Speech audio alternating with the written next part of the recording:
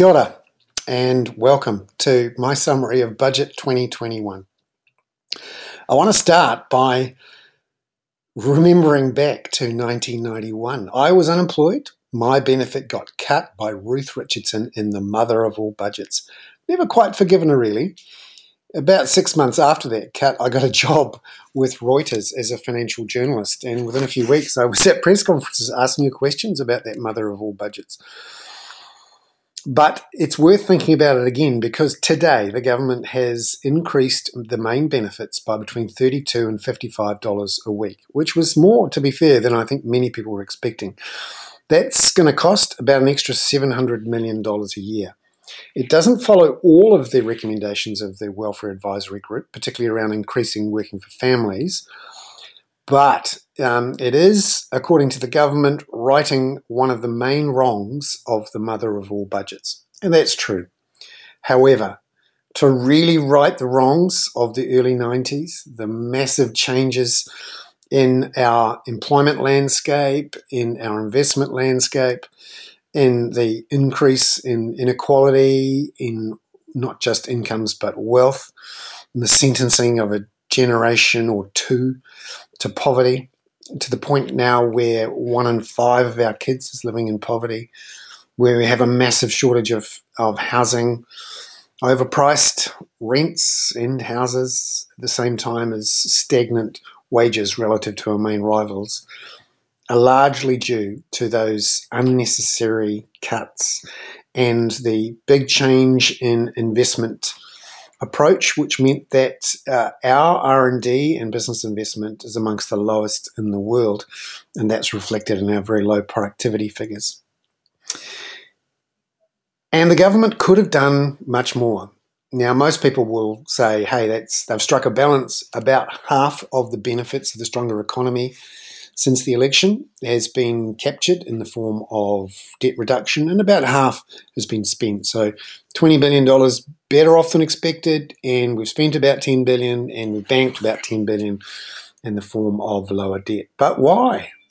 When you look at the costs of that debt, it's expected to be less than 1% of GDP within the next 4 or 5 years. If you look at the real cost of that debt, taking into account inflation, it's basically free from the next year or so. And yet the government has announced pretty puny increases in infrastructure spending. We're talking an increase in the capital spending allowance by about $4 billion to $12 billion. And when you look at the charts showing infrastructure spending over the next 4 years, yes, there's a peak next year. Some of that is delayed spending from last year. And then we drop sharply lower. Why? Well, there's no good reason other than reducing debt earlier than we should. The government's debt track means that we'll be falling as a percentage of GDP from the middle of the 2020s and back in surplus by 2025, 26. In fact, I think it could be earlier than that, 2 or 3 years earlier. That's because our economy is going gangbusters and our revenue system is designed to hoover up GST, income tax, and corporate tax. But we're still not getting the spending to reduce child poverty, to deal with climate change, and to deal with housing affordability, spending on social and physical infrastructure. That we can afford. Frankly, it's free, and no bond fund manager around the world is worried about it. In fact, Standard & Poor's are so unworried about it, they increased our credit rating last year.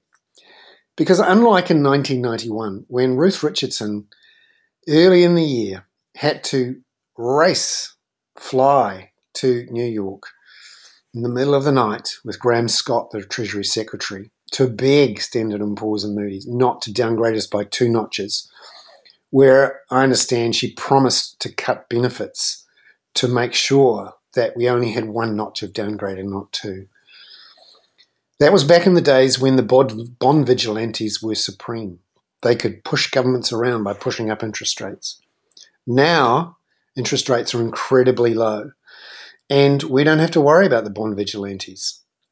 Yet, our public thinking on debt and the government's thinking on debt and the median voters' focus group thinking on debt still says we have to worry about it.